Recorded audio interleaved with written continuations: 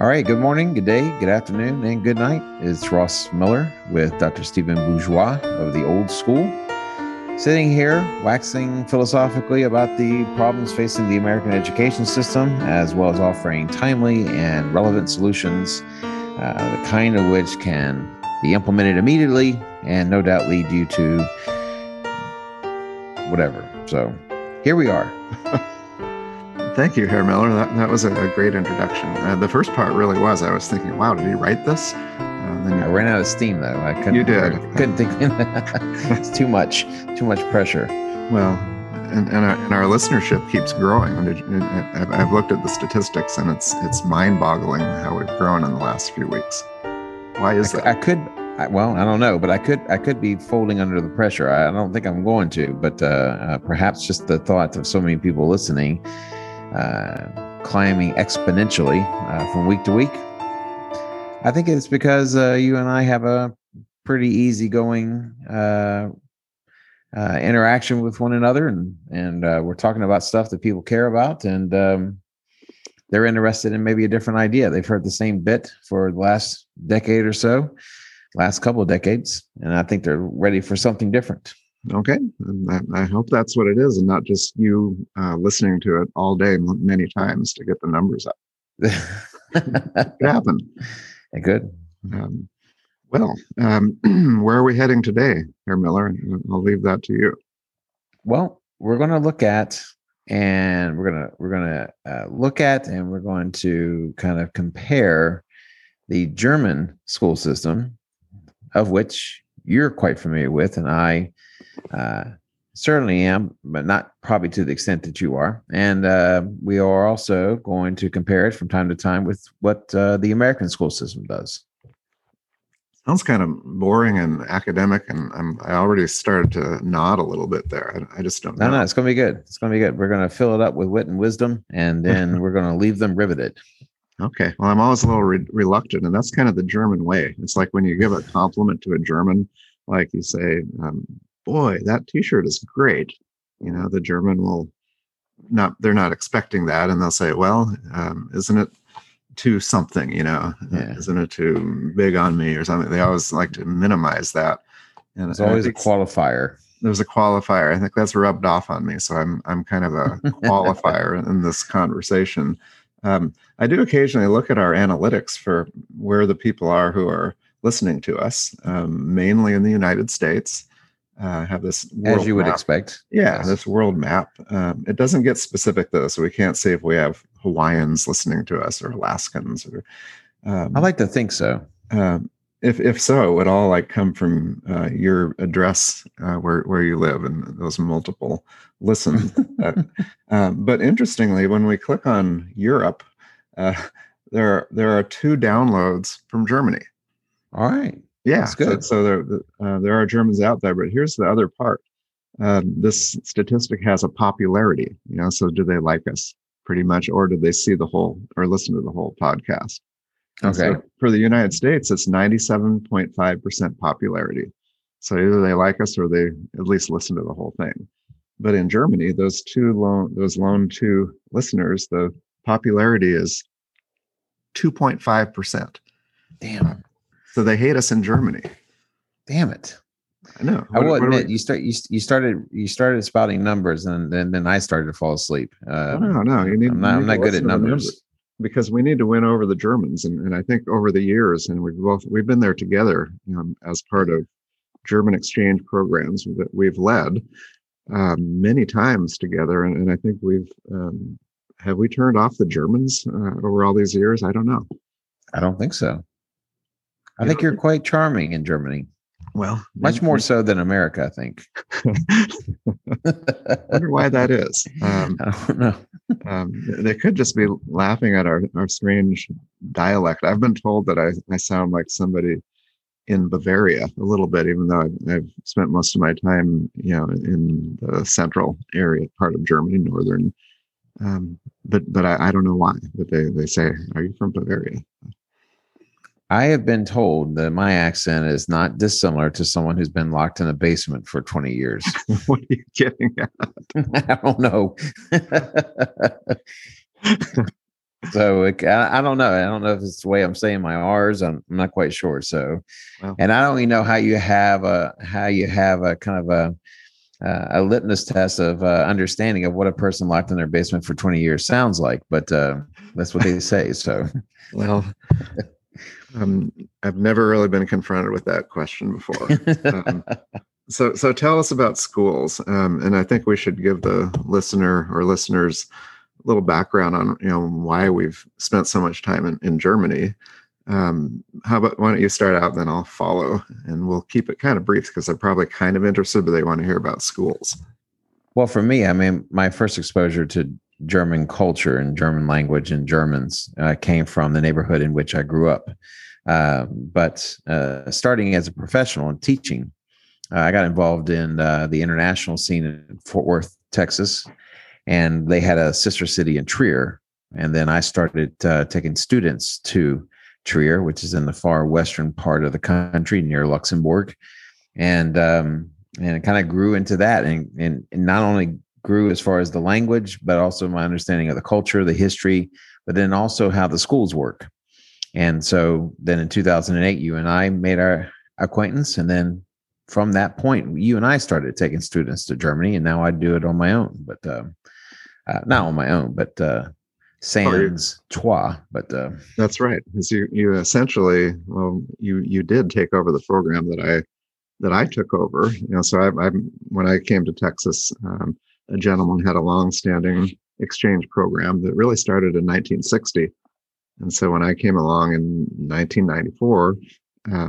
I actually had a full-time German position and inherited this program that had, it was one of the first, during that period of Cold War and a little bit dicey to go to parts of Germany. So it was quite a big deal. But I took several groups to Germany and hosted. So you do both. And the idea is that you let the students learn what it's like in their counterparts' shoes, rather than doing a tour and staying in hotels where you have limited experience with what it's like in a home. And so but central to that idea is the school. And so we spend every weekday in school, like the Germans do, and then they have some excursions mainly on the weekends. But I've done that with several different cities or schools in Germany, and it's really been a great experience to get to know what it's like in the schools specifically. So that's kind of our background. But I think, for how many do we do together? In 4 or 5, something like that. Something like that, yes. Yeah, and then you've taken it a little bit further yourself. And I've also had the great fortune of seeing other schools in Mexico, schools in Japan, because I've led a couple groups of students to Japan. So, I have some sort of frame of reference between how one culture does it as opposed to the other. But, I think there are certain elements of the German culture that permeate within the school system. And I think it makes itself obvious in the school system. And it makes it for an interesting experience to be able to just sit there and take that in, but also to try to learn from as well. Well, we probably want to talk about our impressions of the students themselves. The schools, there's a lot of ways to go. A little background is that the German high school is called the Gymnasium, at least the one that we've visited. But they have some different options. So everybody goes to school for the first 4 years, and they call that the primary school, or Grundschule.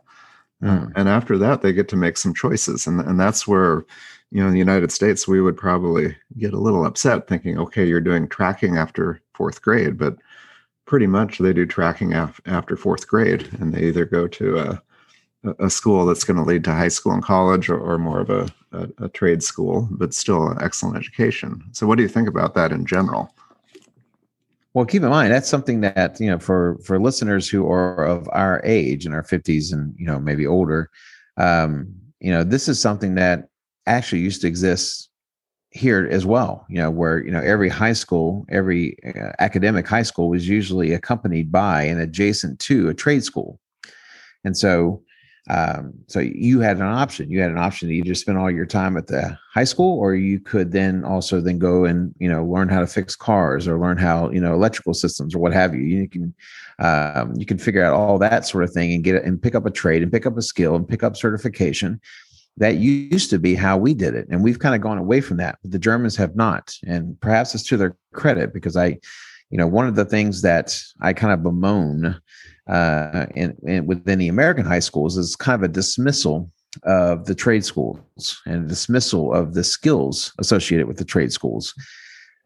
Because now it's all about everyone go to college, whether you want to or not. It's regardless of your own personal interest. We want you to go to college. And so I think the Germans kind of keep those tracks open, and that's a decision for the students in Germany. It's a decision for the parents, and I actually don't mind that element of it. I think that we can have another conversation down the road about college prep in the United States. I think if we talk a little bit about Germany, we'll see that they talk about internships, in some of these trade schools, and I think we mention it, but often we don't really connect the dots. So it's an internship with meat, but these are real companies that potentially could give them a job later. Mm. And that's the element that maybe we don't develop as well as we could, at least right now. You have, of course, my school is a little bit different in the sense that the district in which I teach has developed an entire center for in part vocational training, but also other things as well. And so that's still alive, at least in my neck of the woods. But I think we're a bit unusual in that regard. I don't think there's a lot of places that are putting that kind of emphasis and putting that kind of money into that kind of education.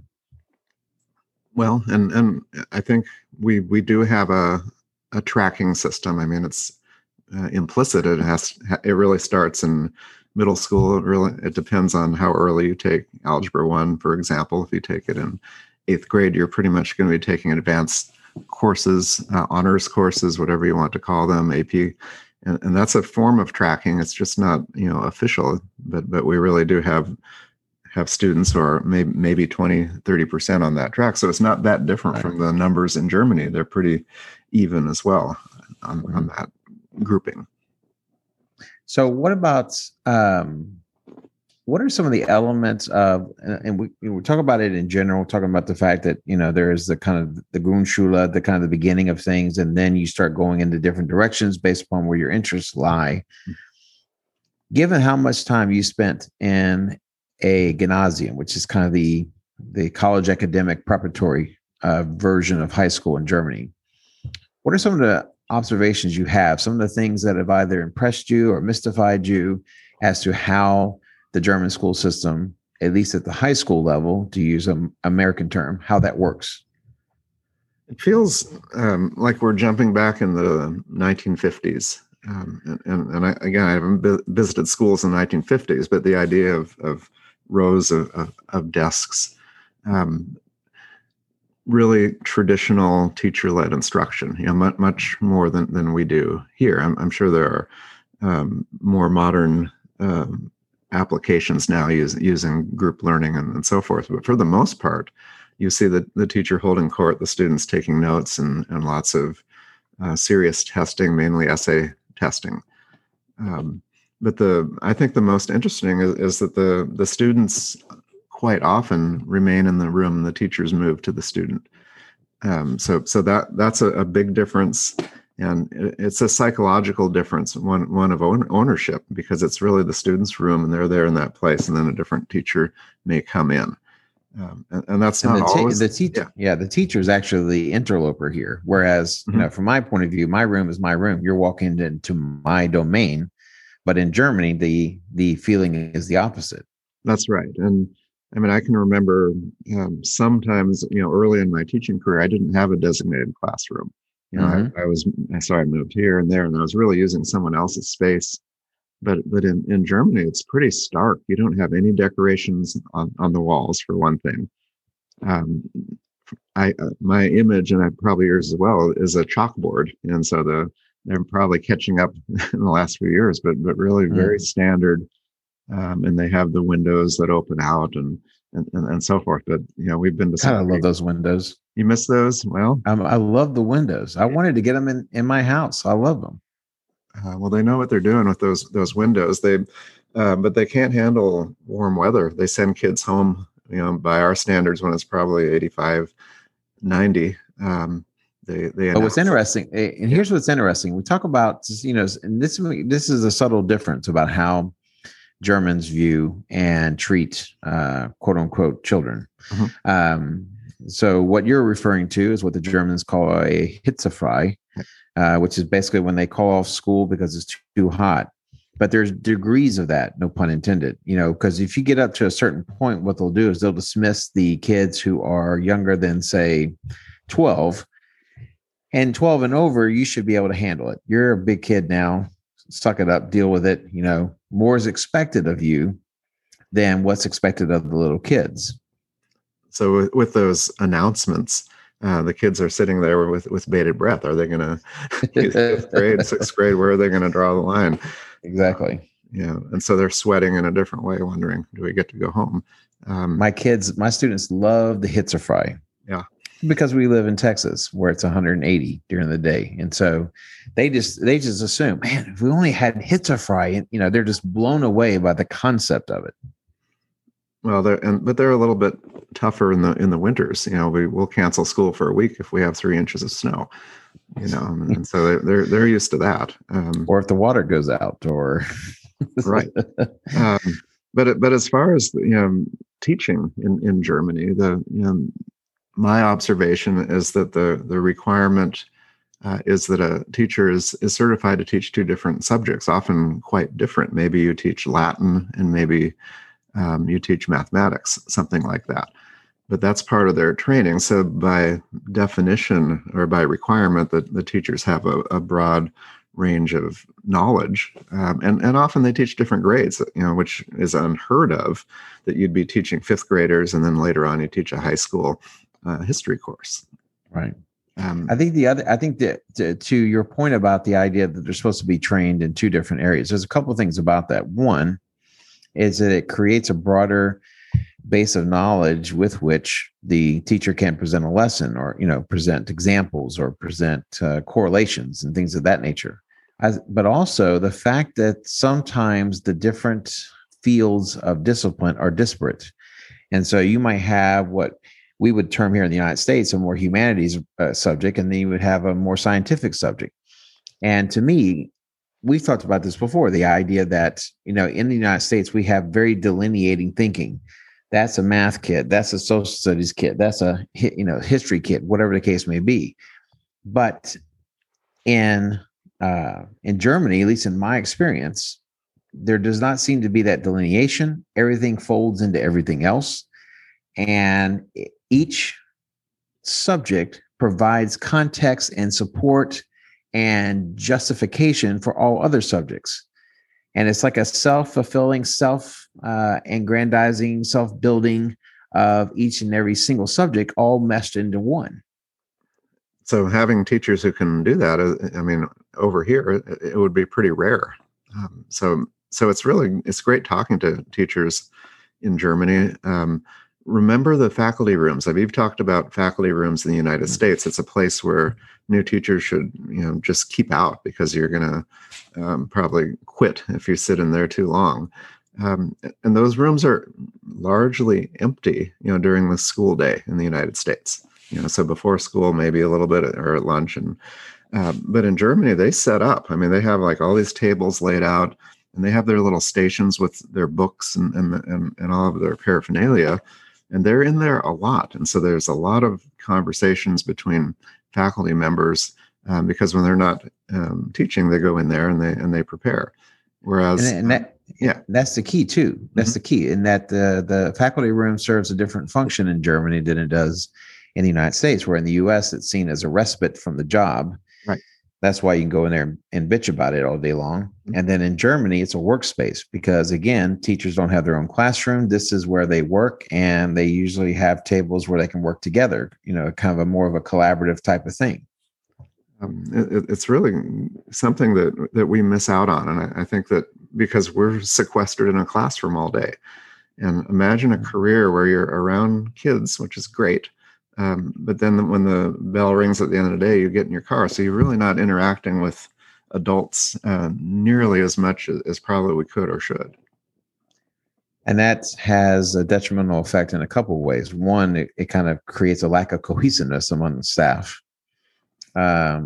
Because, we're all busy, we have busy lives, and outside of school, that's our time, and off we go. All those folks backed into the parking space, ready to roll. And so you're ready to roll. But there it's a different kind of vibe, and there's a different kind of spirit that's kind of associated with the way in which teachers work together. And it's not like that's unheard of in U.S. schools. And certainly you see it a lot, particularly in mathematics and science, where the demand to pass tests have created kind of more of a demand for teachers to collaborate. But here is kind of more of a forced issue to some degree based upon quote unquote test results. Is being done for different reasons. There it's like a genuine collaboration among professionals, discussion of ideas, discussion of methods, and what have you. So it's really professionalizing the profession, and they're compensated as professionals also. I mean, they certainly make relatively more money than we do.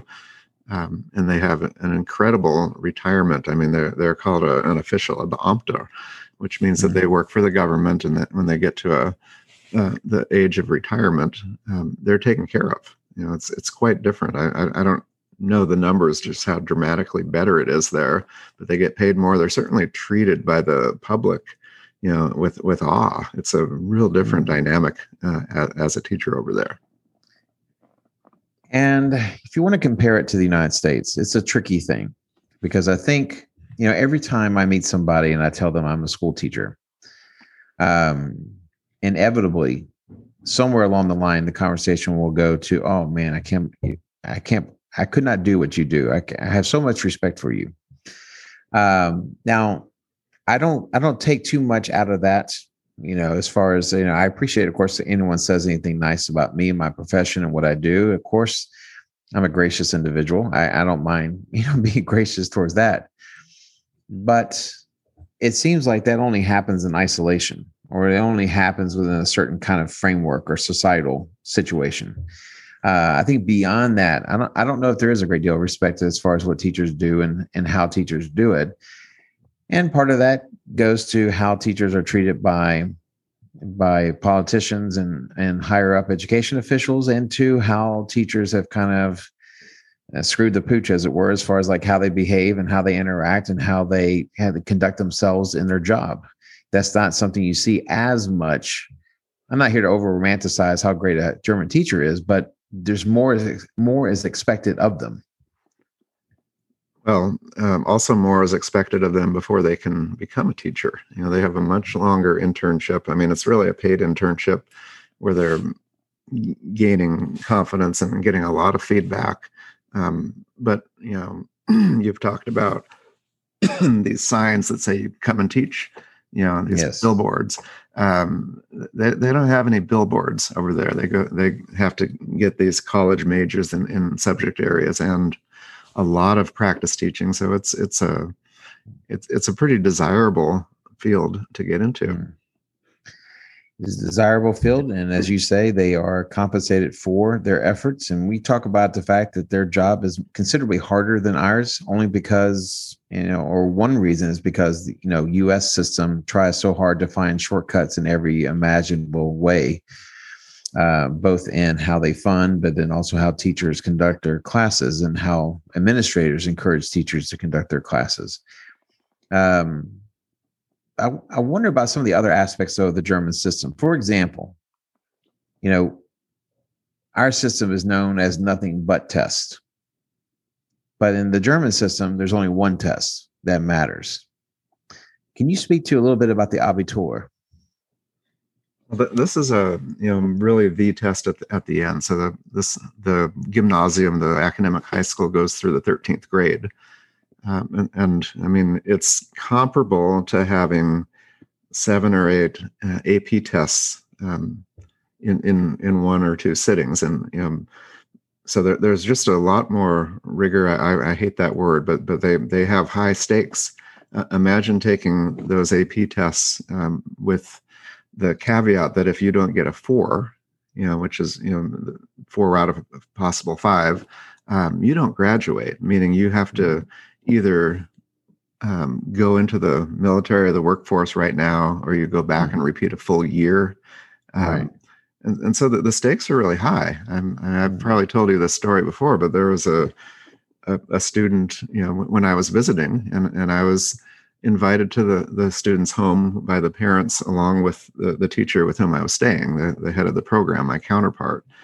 And we had a wonderful dinner, and then we went to the living room and talked about the student, and they were wondering what could be done because the student failed by just a couple of points overall on this abitur.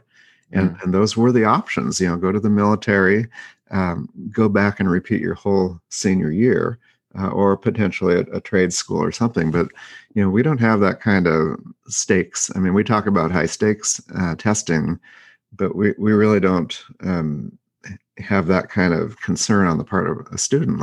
They get a 3 or a happy 2, as we sometimes call them on the AP test. No harm, no foul. And those actually are not even recorded in the grade book. They either get college credit or they don't. So the differences are stark as far as that goes. And not only does a student run the risk of not graduating, but even at the higher level, should they score high enough to graduate, there's still a question about whether their scores will be sufficient enough to get into the school that they want so they can pursue the vocation that they want. And sometimes they have to consider different vocations if they cannot get into school, or they just have to leave the country and go study someplace else, depending upon what their language skills are. But there's like multiple layers of stakes attached to this one test. Now, the test is not just sit down and take a multiple choice test. How's it broken down?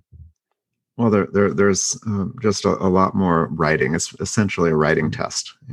That's all it is. And imagine rolling in 6 or 7 or 8 AP tests, but also the SAT in a way, because you mentioned the college entry. They have specific numbers that they require.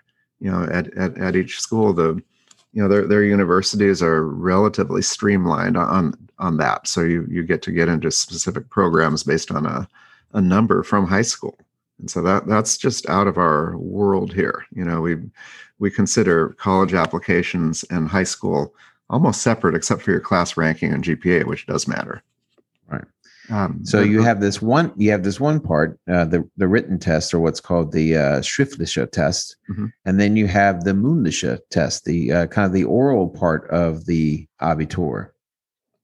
Right, and that's a part that I've never obviously observed. I'm not as familiar, but they would have to sit down in front of teachers and defend their knowledge. Very intense and probably lots of preparation and gnashing of teeth on the part of the student to do that as well. But their own teachers grade, but they have a standard, and so they have it's almost like a blind review, and those the jobs of the teachers are on the line if they grade. They have lots of checks and balances, but at the time of Abitur, there's a lot of grading, and Germans. The teachers are used to grading essays, and they do it all the time. But what a stressful time, And then ideally, the students graduate, and that's when the fun starts. And in a way, college is much easier than their equivalent of high school. And you see this in other places around the world too. And one of the school systems that I am familiar with, at least enough to make this comparison, is in Japan, where high school is so strenuous, high school is so challenging, that university is almost kind of a kickback, as it were, where you can just take it easy a little bit. It's not nearly as demanding. You can cut loose a little bit. And of course, in American schools, American colleges, you can cut loose too. But the problem is that this is where the demand really kind of steps up in the American structure, whereas in other places, not the same. Well, I'd like to talk about the student and we can't help but generalize on American students and German. But something occurred to me I didn't want to miss. You mentioned administration. Right. You know, we've been at several schools, and the structure is the school tends to be an entity, not part of a school district like we have Right. necessarily. So it's autonomous to some extent. But the idea of central administration, or even think of the layers of administrators on a campus, that Exactly. everybody teaches. The head of school is the first among equals, meaning they Mhm. do teach, and they're promoted typically from within, and they may be promoted to assistant director, and then they get to direct the school. But they're not, they don't go through training and administration. They learn it on the job, and very, very different. And you don't see these levels of, all these vice principals and counselors, and quite different on the structure. And you mentioned before, going to Germany is a little bit like going back into the 50s, Yeah. because and I think still in kind of small rural schools today, but in general, schools 50 some odd, 60, 70 some odd years ago, it was quite common for the principal to still be teaching classes, that the duties of a principal was done in conjunction with the duties of a teacher. And a principal listening to this today said there's no way in hell that would happen. I don't have the time to teach class in addition to their job as principal, and they don't. And that's either a good thing or a bad thing. And I think it might be more a bad thing, because once you leave the classroom, we talked about this before. Right. Once you leave the classroom, what is it like? 1 year out is like 5 years in real time. Believe me, I'm there now. Yes. And so for a principal, it becomes more challenging because they're not actually in the classroom. I mean, it's not like they don't remember what it was like to be a teacher, but they're kind of cut off from their teachers in kind of a real sense, because they're so inundated with the demands, the politics, the money, and everything else that goes into being a principal. Well, following state testing at every level, like our school leaders have to do, that there's a emphasis on the teacher and the teacher's grade, and we've spent a lot of time talking about the grade book, but there's very little complaining, even acceptable complaining. The teacher is always right, and they'll talk to parents, don't get me wrong, but they have such authority compared to what an American teacher does in that conversation, that they win that conversation, almost all the time. And then you transition from this to something you just mentioned a few minutes ago. How would you describe the difference between the average high school student in suburbia, Texas, with the average German high school student? This is the part that I was afraid of, trying to generalize, because there are knucklehead Germans and knucklehead Americans. To give an example, it seems like I guess my short answer is that the Germans seem more mature. And I think they're given more freedom. Here's an example: when you get on a train in Germany in the morning, quite often you see a group of students. So they jump on a public transportation and they take that line down to their school and they get off. So they're not on a school bus. I mean, they have buses, but still they use public transportation. So there's just a lot more. They seem to be, they grow up a little bit faster there. In the classroom itself, they're not coddled. The interaction with the teacher can be fun, but it's also pretty intense. And there's very little praise. So it's matter of fact. When one student will say something and then they might acknowledge it, but then they move to somebody else. There's a lot of raising of hands. So students are participating or they're not, and they're taking notes, but it couldn't be more different. I think, over time that creates a more mature student, because this is what I wrote my dissertation on. They become more engaged in the topic over time. And I think because of the lack of praise and little short-term rewards, but that's kind of you've had conversations with German students and you feel like, you're almost talking to even more than a college student, but they can talk on a pretty high level, and that is surprising. And I don't know if we can blame our system or our students for not getting to that level, but just imagine the linguistic ability to have a conversation in English with an American teacher. So their language skills are better, and it just translates to a well-rounded student who grows up a little bit sooner, I think. I think about our shared favorite German colleague, who is lovely and impressive in every sense of the word. She's quite an amazing teacher. But what she demands of her students is kind of typifies a little bit of that spirit. I think once she realized I was willing to engage politically, I think she was always kind of keen to have her kids come talk to me about all matter of things. One, because I don't mind talking about it. Two, I have the skill set to discuss it. Three, I tend to try to stay even keel as far as my approach goes with my students, and just willing to engage. And the fact that those kids can engage in that way, one of the things I always tell my students before we go to Germany or before we start a program, I said, you need to be prepared. These kids are not like your colleagues here. I mean, now again, you're right. They're German knuckleheads and they're American knuckleheads. But I think part of it, and it's the example also holds here in the U.S. Part of what makes those students different within the German system is also the German culture and what it demands of quote unquote students. It's the same thing here. We don't demand as much. And again, that's a very generalized idea, but both from a student point of view, but also what is expected of young people in our society. Not a lot's expected and a lot is tolerated. And in Germany, that's not the case. And so in Germany, students are raised to try to become as independent as quickly as possible. This is a fun discussion for parents, especially parents of young children, as I am. At what age do you send the kid down to the corner to the grocery store to pick up something, right, to pay for it, pick it up, bring it back?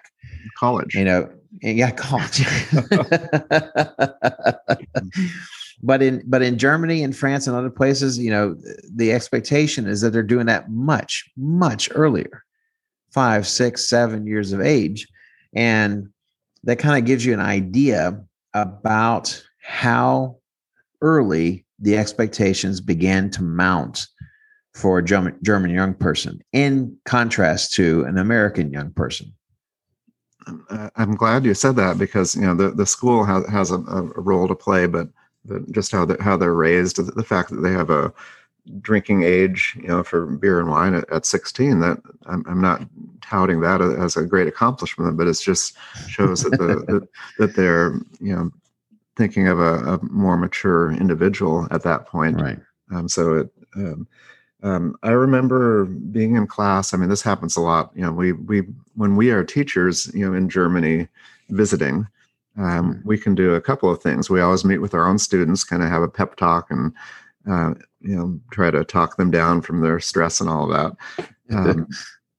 But we're making sure they do what they're supposed to do and not wandering around the town, but actually going to class. I mean, that's, it's crazy we have to do that, but we did.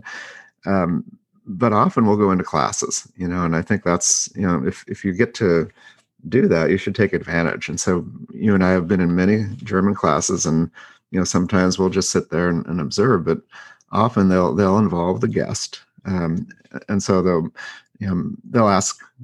tell the students, do you have any questions? Do you have a chance to speak English if it's an English class, or German if it's another class? And it's stunning how the hands go up immediately, and we're answering questions. They're good questions most of the time. And that dialogue could go on for hours and hours. They have actual questions. Replicate that here, bring the German teachers into our class. You've done that. How does that go?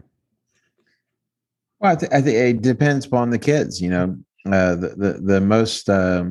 most remarkable thing about being an American school teacher is how different, the class dynamics might be from one class to the next. One class might be particularly reticent to speak, and another one might just be boiling over with enthusiasm to speak.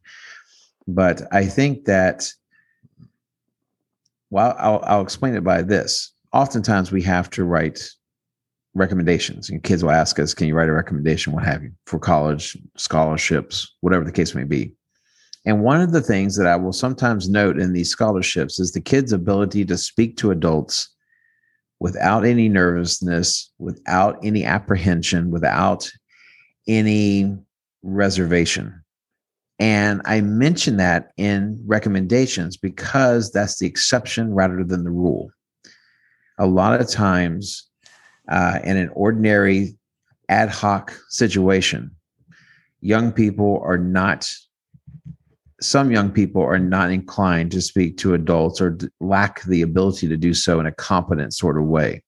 And so I think when you see one and you come across one, first, it's exciting as the teacher, but two, it also kind of gives you a glimpse into what other school systems might demand of their students and what it would be like to have a room full of folks like that.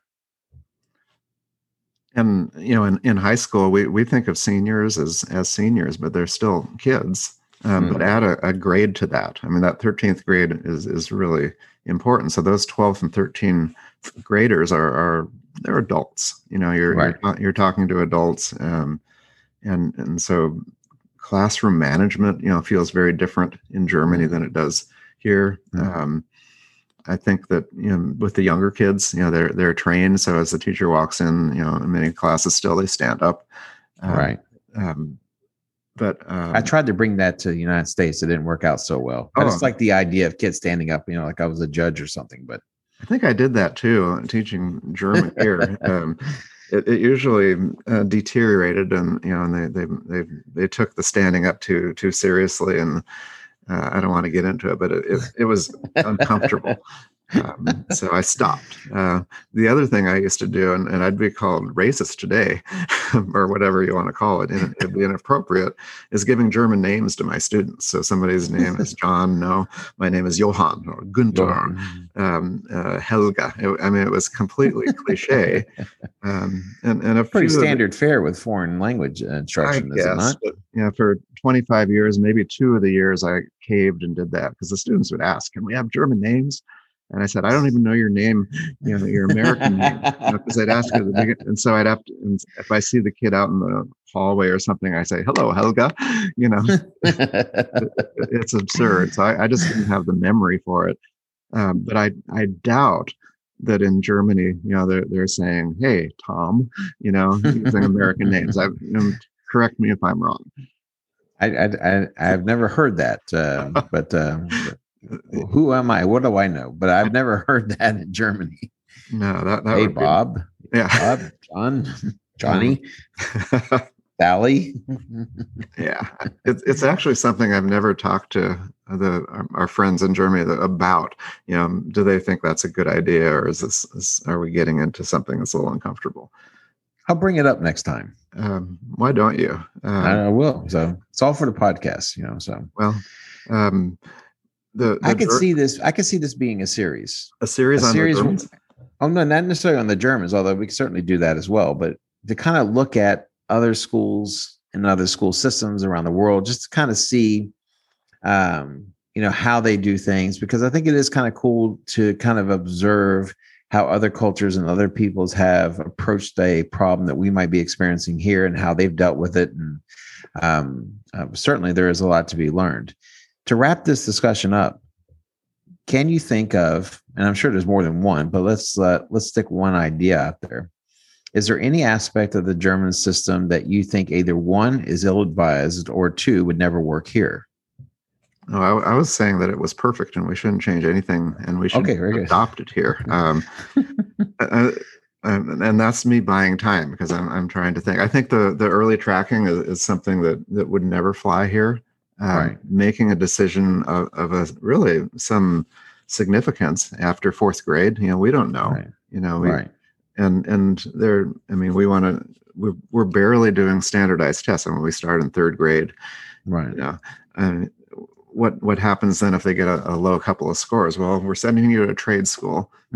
You'd be a plumber. Yeah, but we would have to be set up for that, and we'd have to have actual choices and fields. So that part is a little bit concerning. I think that you'd get a lot of pushback, because even now, when you look at the different schools, the Hauptschule, which is kind of the everybody who's not in the college prep, but it's a big group. A lot of the students there tend to be immigrants. And so there's some bias in selection, and it's a scary thing. If we did that here, you're going to be based upon socioeconomic status, probably race, and have a lot of problems, and it would go through the roof. Even if we recommended it. So I think those are the main things. But as far as in that classroom, I do like the dynamic of the teaching, right? Because it's pared down. There's a lot of discussion, but not a lot of gimmicks, right? So by gimmicks, what do we mean? It's moving, group work, and all these things that can be used to be effective, but not as a methodology across the board. And they think that the student needs to prepare, they need to do their reading, they need to do lots of writing, so their assessments are written. Teacher needs to spend all weekend grading them. So that part, I think we would get pushback from the teachers. How many of your teachers, in your department would want to be grading essays all weekend? That'd be a tough sell. I mean, of course, a lot of teachers do it, AP teachers and the like. But I think not just teachers, but teacher unions. I think that would be. I know you don't want to necessarily weigh into those waters just yet, but I think teacher unions would also be a serious roadblock to some of these ideas. And so, certainly good things, bad things. We do tracking too. We just do it for different reasons, and somehow that's more acceptable. For example, academic tracking and gifted and talented. We just had a video we had to watch. My kids in first grade, and they're talking about advanced mathematics, and this woman, to me as a first grade parent, mentioned the SAT. And she goes, "This is going to be great training for kids. Is taking the SAT." And I'm sitting there going, "What the hell are you talking about the SAT for? My kid's in first grade." I mean, just let's consider the surroundings here. Why are we jumping like this? And of course, this is a whole nother podcast. I didn't mean to get into these weeds, but the idea of tracking, we accept tracking to a certain extent, and then we accept tracking, not accept it in other instances, but. So certainly the idea of tracking is not unfamiliar to us, but this kind of tracking, right? I think you're correct. I think it would be very problematic here in the U.S. So it would be tricky. It would be tricky. Our students, our high school students, think about class rank. They have it on the brain. I'm number 6. I'm number 12. In Germany, they don't know where their ranking is. It's none of their business. Right. So then it never comes up, because they have a test with some teeth at the end that'll determine their ranking. It's based upon that. Mm-hmm. Yeah, it's not a lifelong obsession. It's something that just hits at the end. But I think we've had some pretty good discussion about the German school, and I'm sad that I haven't been there in a while because of current situation and conditions. But hopefully to be there very soon again. So, and hope you get there soon again. Well, I may just at one of these times go back just for old time's sake, and as we know we have a lot of friends there. We do. But still, when I pull up those analytics, the 2 people who hate us in Germany, as far as the podcast, what did I say? 2.5% liking. They're us? Still listening, though, right? No. Okay. They listened to about 2.5% of the podcast. I think that's probably how it's set up, and they turned us off. Oh dear. Was it our pronunciation? Right. I don't know, but something really touched a nerve. So I think this, the Germans are good with giving feedback, so I know you have a lot of friends out there in Germany. So do I. They'll probably say, well, Ross and Steve, you have this wrong. This is actually not true. So they're pretty free with their feedback, particularly to us. I get a lot of feedback from Germans for years. Getting a complex now. So That's what the Germans will do to you. So They will. But you know, That's the we've word. gone through this without any really bad or inappropriate jokes. You know, I'm proud of both of us for that. I didn't think I'd make it, to be honest with you. Yeah, I thought you were going to do some silly accents, but it didn't happen. So, Hello, mein Herr. Oh no! we need to stop that. Damn it! I thought I was going to make the whole podcast without doing that. You were close. Damn it! All right, very good. All right, Herr Dr. Bourgeois, are we ready to close this thing out? Herr Miller, I think we are. And should we say Auf Wiedersehen or Auf Wiederhören? Which would be more? Wiederhören, I guess. Yeah, Auf Wiederhören would work too. We'll so hear you again. Yes. So well, let's hear each other again. So long, Herr Dr. Bourgeois. Thank you for not singing.